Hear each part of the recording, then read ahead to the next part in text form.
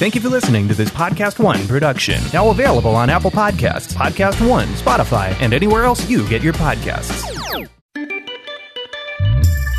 He's covered the big events and talked to the biggest names in sports for more than 3 decades. Breeze, end zone, he hit it! 500 career touchdown passes! From Super Bowls to the World Series, he's been there, he'll be there, and he's here now for CMI, the Chris Myers Interview. You're listening to the Chris Myers Interview on Podcast One. We're talking with Dan Fouts, the Hall of Famer, longtime broadcaster, and had a career of 15 years, all with one team, though then San Diego Chargers. Dan, how you holding up this year? It's been kind of a strange year. We still got a ways to go here. There's a lot that could happen. Yeah, that's right, Chris. We're just trying to be safe and smart and diligent. The big thing is shrinking the bubble as much as possible and protecting ourselves. You know, when you're the advanced age that I am, we got to be concerned about this thing. It's no laughing matter. It's just something we got to hope and pray that we find a vaccine that works someday.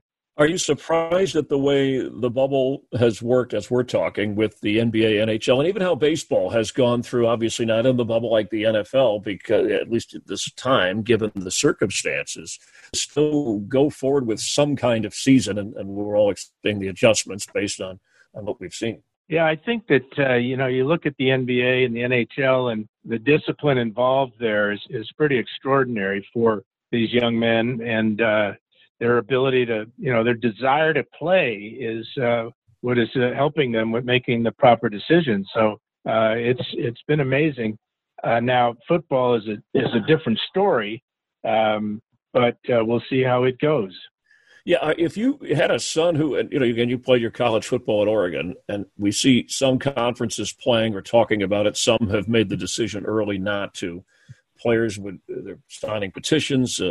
Certain parents are representing their children getting involved. We understand amateur athlete liability, but do you think that the college football, the student athlete, let's just say as it relates to football, should have a choice in the matter? Well, I think that there's a lot of things where we don't have a choice in the matter. You can go back to just wearing seatbelts. That's a law, and you don't have a choice there. And there's a lot of things like that. This is an unprecedented virus, and we're learning more about it every day.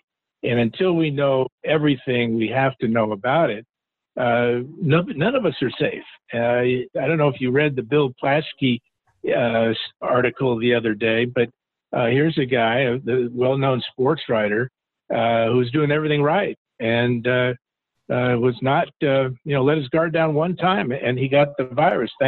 Thankfully, he got over it. I don't know if you're familiar with that story or not, Chris. Yes, but it's pretty amazing. And familiar with Bill, and that's the uncertainty of it all.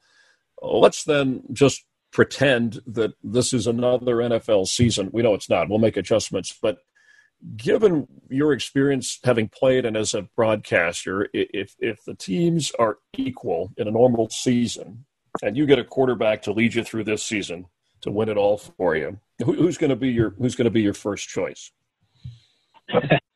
Well, I think you got to go with the Super Bowl champ, don't you? I always like to start at the top, and Mahomes and what the Chiefs did last year, just a magical season. But there's a couple of guys obviously to keep your eye on, and both young and old. So I think that's what makes the regular season, if it is as much close to regular as we can possibly get, it makes it kind of exciting. But again, there's always the threat of the virus and the quarantine after the virus. I mean, we still don't have answers for all those type of scenarios. You're talking about having a quarantine quarterback, and you're right, like in a normal season with health or injury, having a backup. Matt Morris in last year, when Mahomes, when there was some injury. But just let's focus on at 24, obviously to have done what he's already done. And you were a third-round draft pick, transformed a Charger team at a different time. He wasn't even the number one overall, but obviously people valued him in Kansas City. Is it his combination, and we've seen this with Russell Wilson, of his play, being able to throw the ball as a professional quarterback, but also the mobility and the sense to know the difference of when to use either? What is it that stands out about Patrick Mahomes specifically? Well, number one, I think you look at his physical talent, what the type of athlete he is, and how smart he is. And, being the son of a professional player, he was never in awe of whether he was a star quarterback in college or high school and now in the NFL. And then you mix in obviously the system works. Andy Reid's system is huge. A lot of different plays and a lot of different formations and movements and combinations. And then the talent with those combinations is out of this world. I mean, you got the best tight end in the game, and you've got the fastest guy in the game. So it's a lot of weapons for Mahomes, and he uses them well. Now, Lamar Jackson in Baltimore went far, but where are if you're comparing him and a Mahomes, not necessarily their system or their coaches, but the two of them as an NFL quarterback, what is the big jump or advantage for Mahomes that you see? Or where does Lamar Jackson what does he have to do to get to that next step? I think Lamar just has to continue to play. He's a young quarterback, and he's the best running quarterback I think we've ever seen in the league. And for them to build on that part of the game, obviously, while working with the mechanics of being a drop back quarterback, all those things he needs that, and he needs experience. He came up short in the playoffs, but he's very dedicated to his position. He wants to be great. And as I said, there's no more dynamic runner in the quarterback position as he. But you've seen enough of him that you're convinced he could be a pocket passer. We're not going to change him, but that he could be a successful long-term thrower in the NFL. We've seen running quarterbacks before that have kind of fizzled out. But obviously, a guy like Mahomes and Russell Wilson have shown they can run as well as complete the deep ball or the necessary passes. Right, absolutely. And I think, as I said, he's young. He's just a couple of years in the league, and, more experience from the pocket, making him comfortable in the pocket. And if you're the defensive coordinator facing him, what type of defense do you run? You can't really play man-to-man unless you have somebody spying on Jackson, and whoever's spying on him isn't going to be good enough to stop him. So it's a real dilemma for any defense going up against Lamar Jackson. Yeah, and he's only 24, so you can't say he's a Hall of Famer, right? You have to say he's on his way to the Hall of Fame for a guy like Mahomes, right, if we're going back in his direction. Well, it's a long road to the Hall of Fame, and I wouldn't put that pressure on any young quarterback or any young player because it's not easy. And he's obviously well on his way, winning a Super Bowl and being the highest paid player and all these things. But as you said, he's just 24. Yeah, and Dad, I don't remember an off season. Well, we never had an off season where the MVP went a guy who was a Super Bowl, 6-time Super Bowl champion, I should say, like Tom Brady, from one team to another, like we've seen in Tampa Bay, but also Phillip Rivers moving on from the Chargers, Nick Foles going into Chicago, Cam Newton on to New England, just a lot of changes with top flight quarterbacks. First of all, did it surprise you that I know we've had some time to let this digest, but there's got to be something else beneath the surface of the Tom Brady, Bill Belichick breakup at this stage of Brady's career at age 43? Well, the amazing thing, when you talk about all those quarterbacks changing teams, Chris, who on the team he left is going to be better than him? Is somebody going to be better than Phillip Rivers for the Chargers, better than Tom Brady for the Patriots? It's just not going to happen. So those teams that have lost these great quarterbacks have got a tremendous adjustment to make in many, many ways. So it's interesting to see, part of it is obviously the money part of it and age and all those type of numbers. But still, I think about the teams that these great players have left. Yeah. Yeah, the changes. Speaking of money, by the way, have you made more money in broadcasting than you did when you played in the NFL your 15 years? Is that a fair question? Well, it took me a while. I was in broadcasting for 32 years, so double the 15. But I was highest paid player in the NFL for about a week back in 1986 or so. And my first contract coming out of Oregon as a third round pick, the 64th player chosen, was for $23,000. So I was worth every penny. You turn, yeah. It took a while. No, the reason I bring that up, just the amount of money today, right? That I realize everything is relative and different, but it's just what the value of franchises are and what players are being paid, and with Mahomes getting the deal he got. It's absolutely amazing. And then you have situations, and that's where I wonder, you said the money. I wonder with Brady, was it more, you think it more just about, seeing what he could do without Bill Belichick and out of New England, where it all happened for him, another guy who was not, highly drafted or highly anticipated coming out of college. And I guess it makes me wonder, and I don't know if this is a fair question, Dan, but it's what I'd like to ask anyway, of, who does better without the other guy? Is it Bill Belichick or Tom Brady? That is something that's going to be fun to watch, because remember, Belichick's got to pick among 3 or 4 guys to try to be the starting quarterback. And with as difficult as the training camp and all the protocols, Belichick and the Patriots, that's a real challenge for them. What I think is going to be interesting, Chris, is how Bruce Arians is going to handle Tom Brady. Is he going to make Tom learn his offense, or is he going to accept Tom's experience and Tom's preference in offense to take over? Now, that would be what I would do if I was Arians, because this guy's bringing 6 Super Bowl rings, and you don't want to teach that old dog new tricks. Yep.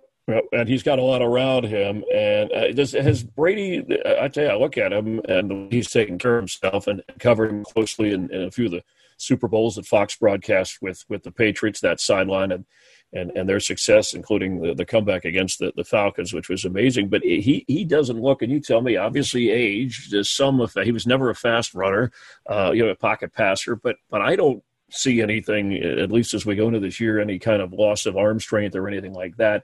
And he's never really had, you tell me if you agree with this, and he really, he had Randy Moss, but he's never had like a set of outstanding receivers along the way. There's guys here or there, and it's more about, I guess, the system and the way him and the Patriots have played it. Yeah, I mean, there's a system that, obviously Josh McDaniels and Belichick and Brady have put together to win those 6 Super Bowls and to be in the other ones that they did not win. So you're right about the fact that, Randy Moss is the one guy you would say, yeah, he was, the best receiver he ever threw to. But, what they did is they threw a lot, obviously, to the tight end and to the slot receivers. When you go back to, Welker and with Edelman as well. So Gronkowski,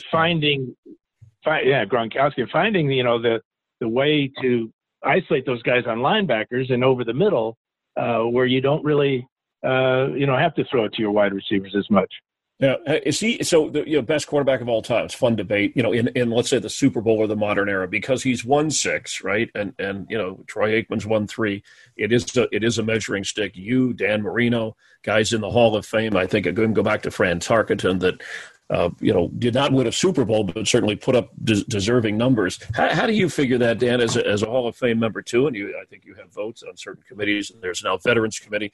But how much do you weigh the numbers, especially the way that, right, the rules have changed with passing the ball and yardage, and versus guys who won Super Bowls? And yes, it's all about winning, but sometimes it's not all on the quarterback. How do you measure that when you're talking about a Hall of Fame quarterback?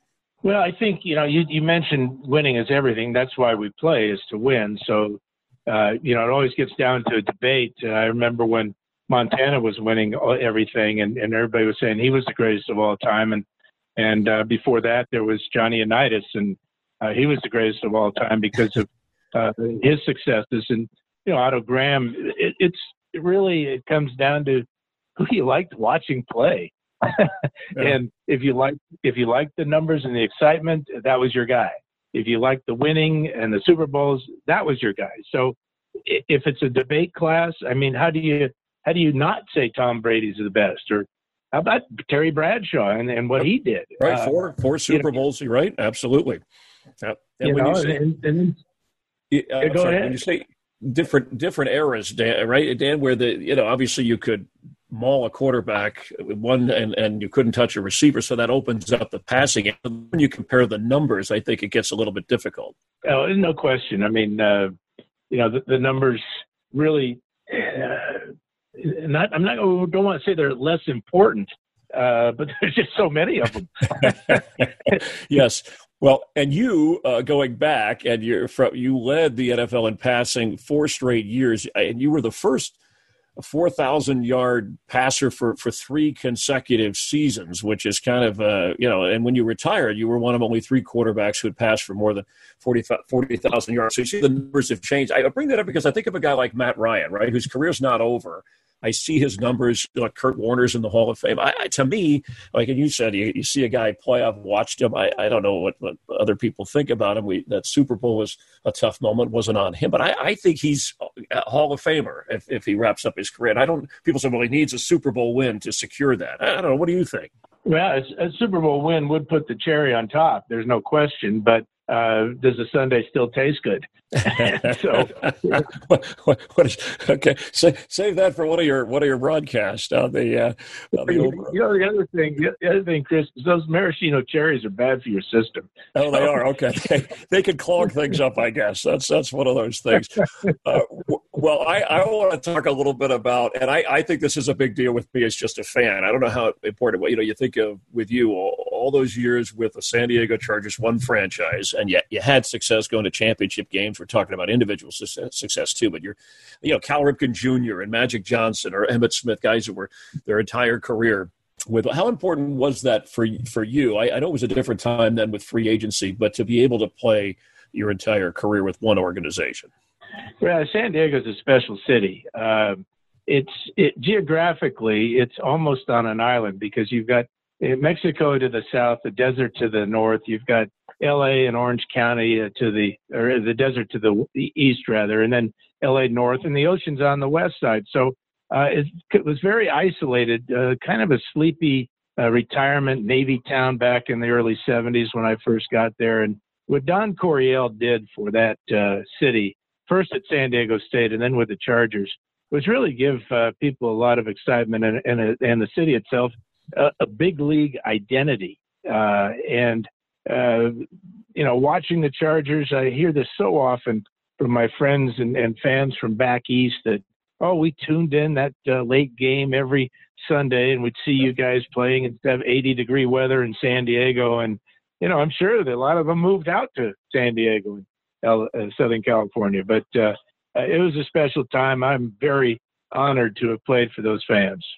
Yeah, and are you angry, disappointed for whoever is to blame that there isn't an NFL team? I know a lot of fans, a lot of media people have gone to Super Bowls and covered Charger games over the years despite the aging stadium, that they're disappointed that there isn't an NFL team there. Yeah, I'm kind of surprised that I'm sure that an expansion team or an existing team would love to move in there, but they'd have to build a stadium because the city's not going to do it. So it was very frustrating for so many years, the talk of, the city and the ownership not being able to strike a deal. So am I angry? Well, I guess I'm over it. But again, it just is strange, for the San Diego Chargers to no longer exist. Yeah, right. That's lost, and even though the LA Chargers are now playing in the same stadium as the Los Angeles Rams, the new SoFi Stadium. I want to go back, as you mentioned, Don Coryell and Bill Walsh, who people know the great coach was part of that, right? With you when you were drafted, and that and his vertical here West Coast offense, but really vertical offense. Was that Don Coryell? Did he really invent that? Is that accurate? Yeah, absolutely. Bill Walsh was my offense coordinator in 1976. He was passed over by Paul Brown for the head coaching job in Cincinnati. And so he got out of there, came to San Diego, and really was influential in building my foundation as a quarterback. And then 2 years later, Coryell came in. Walsh's offense at the time, and the West Coast is a horizontal type of offense, and it's moving the chains and timing and all those things. And when Coryell got there, he knew that I liked a lot of the things that we did with Walsh, and so he incorporated it into his vertical passing game. So basically, Chris, we covered the entire field, and that's why we had the success we did based upon the threat. You always have to have the threat of going deep to back the defense off, and then you could hit underneath and throw that horizontal game. Yep, and that threat produced a lot of success. You were the NFL's most valuable player in '82, all-decade team in the '80s. And I mentioned that you were your entire career in one place. When I see what happened with Joe Montana, you mentioned guys like even Joe Namath at the end of his career that have changed teams, even Brett Favre more recently. And now the buzz around the Packers drafting Jordan Love and having Aaron Rodgers in place, which I don't think it's a story right now. I obviously because of the draft, but he's a guy who's probably a couple of years away. What do you think of that situation in terms of is that smart planning, or is it Aaron Rodgers, or you're creating a storm you don't need? Well, again, it goes back to an earlier statement I said: is Love going to be better than Rodgers? Well, no, not right now. You can't, right? It's an absolute that he can't be right now. No, but I mean, even 2 or 3 years from now. I mean, okay. the experience that a Rodgers has is something that takes years to get. Remember how long he sat behind Favre, and he didn't get that experience sitting behind Favre. He got it playing. So, it's going to be interesting to follow that situation because, as we all know, Aaron is his own man. And yes. Yeah. I love him for that. Yeah. He's a smart guy. He knows, he thinks things through, which leads us to that quarterback position and the leadership role that's thrown upon you, whether you like it or not, right? When you come in, and you can relate it to your situation or players of today, Dan, that some guys are comfortable with that, some are not. I mean, you can be a vocal leader, a Dan Marino type, right? You can be the quiet, the Montana type. How do you find your way in that, either using your own experience or watching guys that you've seen do it well? What's the best way to do it other than say, hey, be yourself? I guess if you produce, that probably at that position, that gets people his attention. But then you see young quarterbacks who kind of overplay that and don't produce, and it backfires on them. Well, absolutely. The production is what's most important. It's easy to lead when you're throwing touchdown passes and converting on third down. I don't care how vocal you are. If you can't hit the broad side of a barn, and nobody's going to follow you, no matter how much you talk. So you've got to perform. You've got to show the guys in that huddle that every time you break that huddle, they believe in you, and they believe in the play, and they believe you're going to make it a success. So to me, if you don't enjoy the leadership part of playing quarterback, go become a kicker. Wow. Don't play the position. Okay. Did you ever work? How about calling out a guy? Nobody likes that, but sometimes you could do that strategically, just like a coach does. As a quarterback, would you do that? Not necessarily publicly on a newspaper, but maybe on a field, either in practice or in a game, a certain receiver. Did you have a code on that? Well, it's like the coach says, you treat everybody the same. You treat them differently. So you just got to find out what turns them on, what makes them perform better.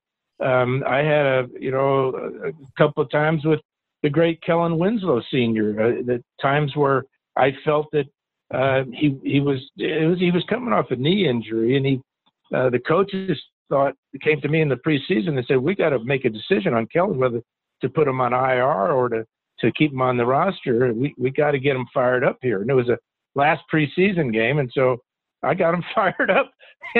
And you know what happened? Kellen made the Pro Bowl that year. So they're just, and we're the best of friends, and we laugh about it now. But it got a lot of play by NFL films. But that's just part of playing the position. You got to know your teammates. Yeah, like I said, the leadership. Speaking of Kellen Winslow and that, and as a football fan, before I got to know you, later years as a broadcaster. Really admired the way you threw the football and your offenses were exciting. But that 80, you go back to that, the Dolphins, Kellen Winslow had that tremendous game, and over it was the humidity in South Florida, and then you go the other extreme where, and I don't know, the temperature's been exaggerated in Cincinnati. What do you go with 59 below zero wind chill in that game, the title game? I think it was 159 below zero wind chill. That's how it felt. Well, let me first just get I know we can't spend all day, but give me your capsule comment on that Dolphin game, and then we'll get to the extreme temperature and today, because against the Dolphins you win that game, and then it was unfortunate for you guys with Cincinnati. But what stands out about, other than Winslow's performance? You had a terrific performance in that game too, I recall. Well, the thing that stood out to me immediately after the game was how clean my uniform was, because I think we threw it over 50 times, and I only got sacked maybe once or twice, and so the offensive line, did a great job. Just a funny story that happened after the winning field goal by Rolf Benerschke. Ed White, my offensive right guard, and Louis Kelcher, our defensive tackle, were on the field goal team, and they're blocking for Benerschke on the field goal team. They see the ball go through the upright, and they're laying there on the ground, totally exhausted. And they look down the field, and they see Winslow with the cameras, and everybody's guys are carrying him off the field. And Louis said to Ed, he says, Louis, Ed, we got to get up off the ground ourselves. Nobody carries fat guys off the field. So that was really, to me, epitomized how exhausted everybody was that day. The exhaustion, beating, the Super Dolphin teams, that 41-38 final. And you were 33 of 53, 433 yards, 3 touchdowns. It was a hot, humid, and those were NFL postseason records, franchise records, at the time. And then the disappointment, and again, a chance to get to a Super Bowl, but you go to, especially, and you talked about the nice weather, you're playing in San Diego, you go from those extremes. But when you play that title game with the Bengals in Cincinnati, just even going into that, you had to be, just like, how are we going to do this? It had to play on your head a little bit before it actually froze your body. Well, the thing that people don't realize is that when we fly back to San Diego, and we prepared for Cincinnati all week in perfect weather. So we got our work in. We were ready for that game. And if it wasn't for a couple of dumb interceptions the quarterback of the Chargers threw, we probably would have won that game. Well, we don't have to. By the way, did your grip on the ball, is that affected by the cold weather? It would seem like it would be. I'm not looking for an excuse here, but things were a little bit different. You can look all you want because they're there. But, the thing is that Kenny Anderson was awesome. Okay. And he was a great quarterback. He should be in the Hall of Fame. Okay. He threw spirals, and I threw ducks, and didn't throw Oregon ducks. They were floating all over the place. But it was a tough loss for you guys. By the way, 19 school records at Oregon when you played at Oregon. You're quite an accomplishment back at the time. So does it? I hate to use this word, Dan. I'm sure you've been asked, because your Hall of Fame speech, I remember, and I think this is where I saw that quote, and I pulled it up, where you said, "Hey, man, I got it made. I got no worries. All I have to do is go out every day and play football. How can anybody complain about that?" And that kind of, I think, if I have the quote accurate, embodies your approach to it all. But disappointment or deeper than that? And they asked, we asked Charles Barkley about this, or Patrick Ewing, great players who just didn't get that ring. Is that something that bothers you to this day, or you got over it like you did the Chargers moving out of San Diego? Well, I'm probably not over any of that stuff. I still wish the Chargers were in San Diego, and I wish that I had played better in a couple of games that, we could have won and maybe won a Super Bowl. But in the long run, you tee it up, you play as hard as you can, and if it's good enough, it's good enough. But you can't belittle or make less important how well your opponents played in those games too. So, as a competitor, you want to win every game, and especially want to win the last game of the year.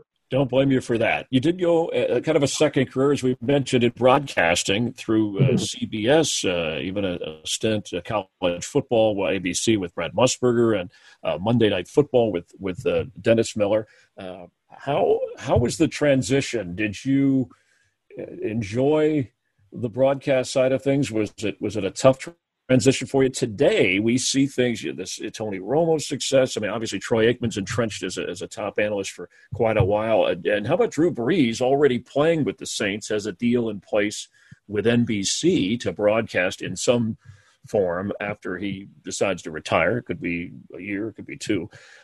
So the broadcast game, has it changed a little bit from your side of things as an analyst? Well, seeing as I'm unemployed, it's changed quite a bit.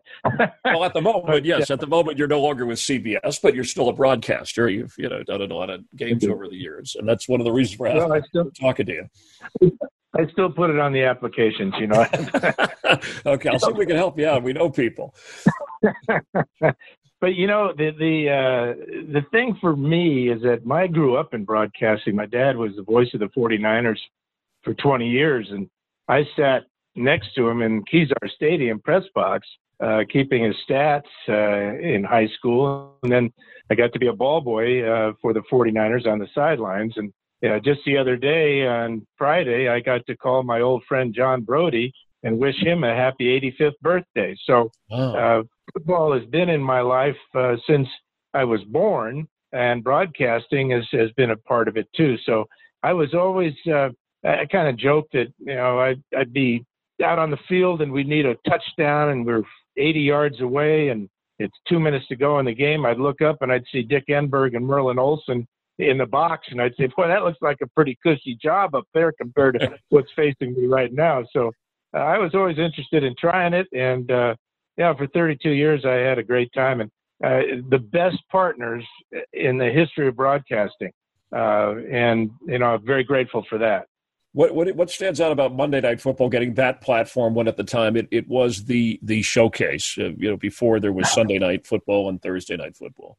Well, it was an awesome experience. There's no question. And, maybe a little bit different having a comedian in the box. Dennis Miller was that was kind of, you get trying something new. That kind of had to be a little bit, and he's funny, but that was a different. There had to be some adjustments on that. The first time, I got the job, and I said, "Well, who's the third guy?" And they wouldn't tell me. They said, "This is a take it or leave it deal, and we'll tell you after you sign, if you sign, who your third guy is." And I was anxious to just work with Al Michaels, basically. I would, he's awesome, absolutely awesome. And Dennis, he tried, I thought that at times he showed what a fan he was. And then other times, I was losing my hair, scratching my head so much. Yeah, because you have a sense of humor anyway. And I mean, some of Dennis's humor, it takes a while to figure it out or sink it in. And as you know, calling games, that the key for all of us analysts is getting your thoughts in between the snap of the ball, because the game is the thing, right? We work around the game. And that's what I wanted to ask you. What would be your best advice for a guy coming out of a former player who hasn't done this before, but is getting an opportunity to call games? What would you, is there a simple line or two that you would give him? Well, I think I would just watch the best in the business now and try to copy them, and find that rhythm and work with your play-by-play guy and get to know him and get to know what he likes as far as space in the broadcast, and how much can you get away with. And obviously, a lot of it has to do with your producer and your director, too. Correct. And Absolutely. The team that you're on and how well you all work together. Right. You mentioned Al Michaels, outstanding. Anybody else jump out as some people you've worked with that you really enjoyed? In a way, I enjoyed all of them. I started basically with Dick Stockton. I worked with Vern Lundquist. You talked about when I went to ABC with Brent Musburger. I worked with Keith Jackson. Come on. Wow. It doesn't get any better than Keith. And then, Al Michaels, and then, being able to work with Dick Enberg for a couple of years. Yes. And then for 10 years working with Ian Eagle had been just absolutely phenomenal. And so, I could even throw in Jack Buck, not Joe, Jack Buck. Jack Buck, wow. When. Yeah, see, I didn't realize. Yeah, these are terrific. These are great voices and terrific play-by-play broadcasters. So, yeah, I could see why you enjoyed it so much. So you're not retired, right? You're just kind of on hiatus. Is that what we say in Hollywood? Is that, Well, I'm on protocol. Okay, we're on standby. All right. Well, I enjoyed the conversation as always. I always enjoyed listening to you and, of course, watching you play. And to stay in good health and stay in touch. And we hope to talk again soon. I hope we have a great NFL season. Well, listen, it was a pleasure being on with you, Chris. I enjoyed listening to you, and best of luck to you as well. All right, you take care. Thanks, Dan. Thanks for listening to CMI, the Chris Myers Interview. Make sure to subscribe, rate, review, and spread the word. Get new episodes every Wednesday on Podcast One, Apple Podcasts, and Spotify.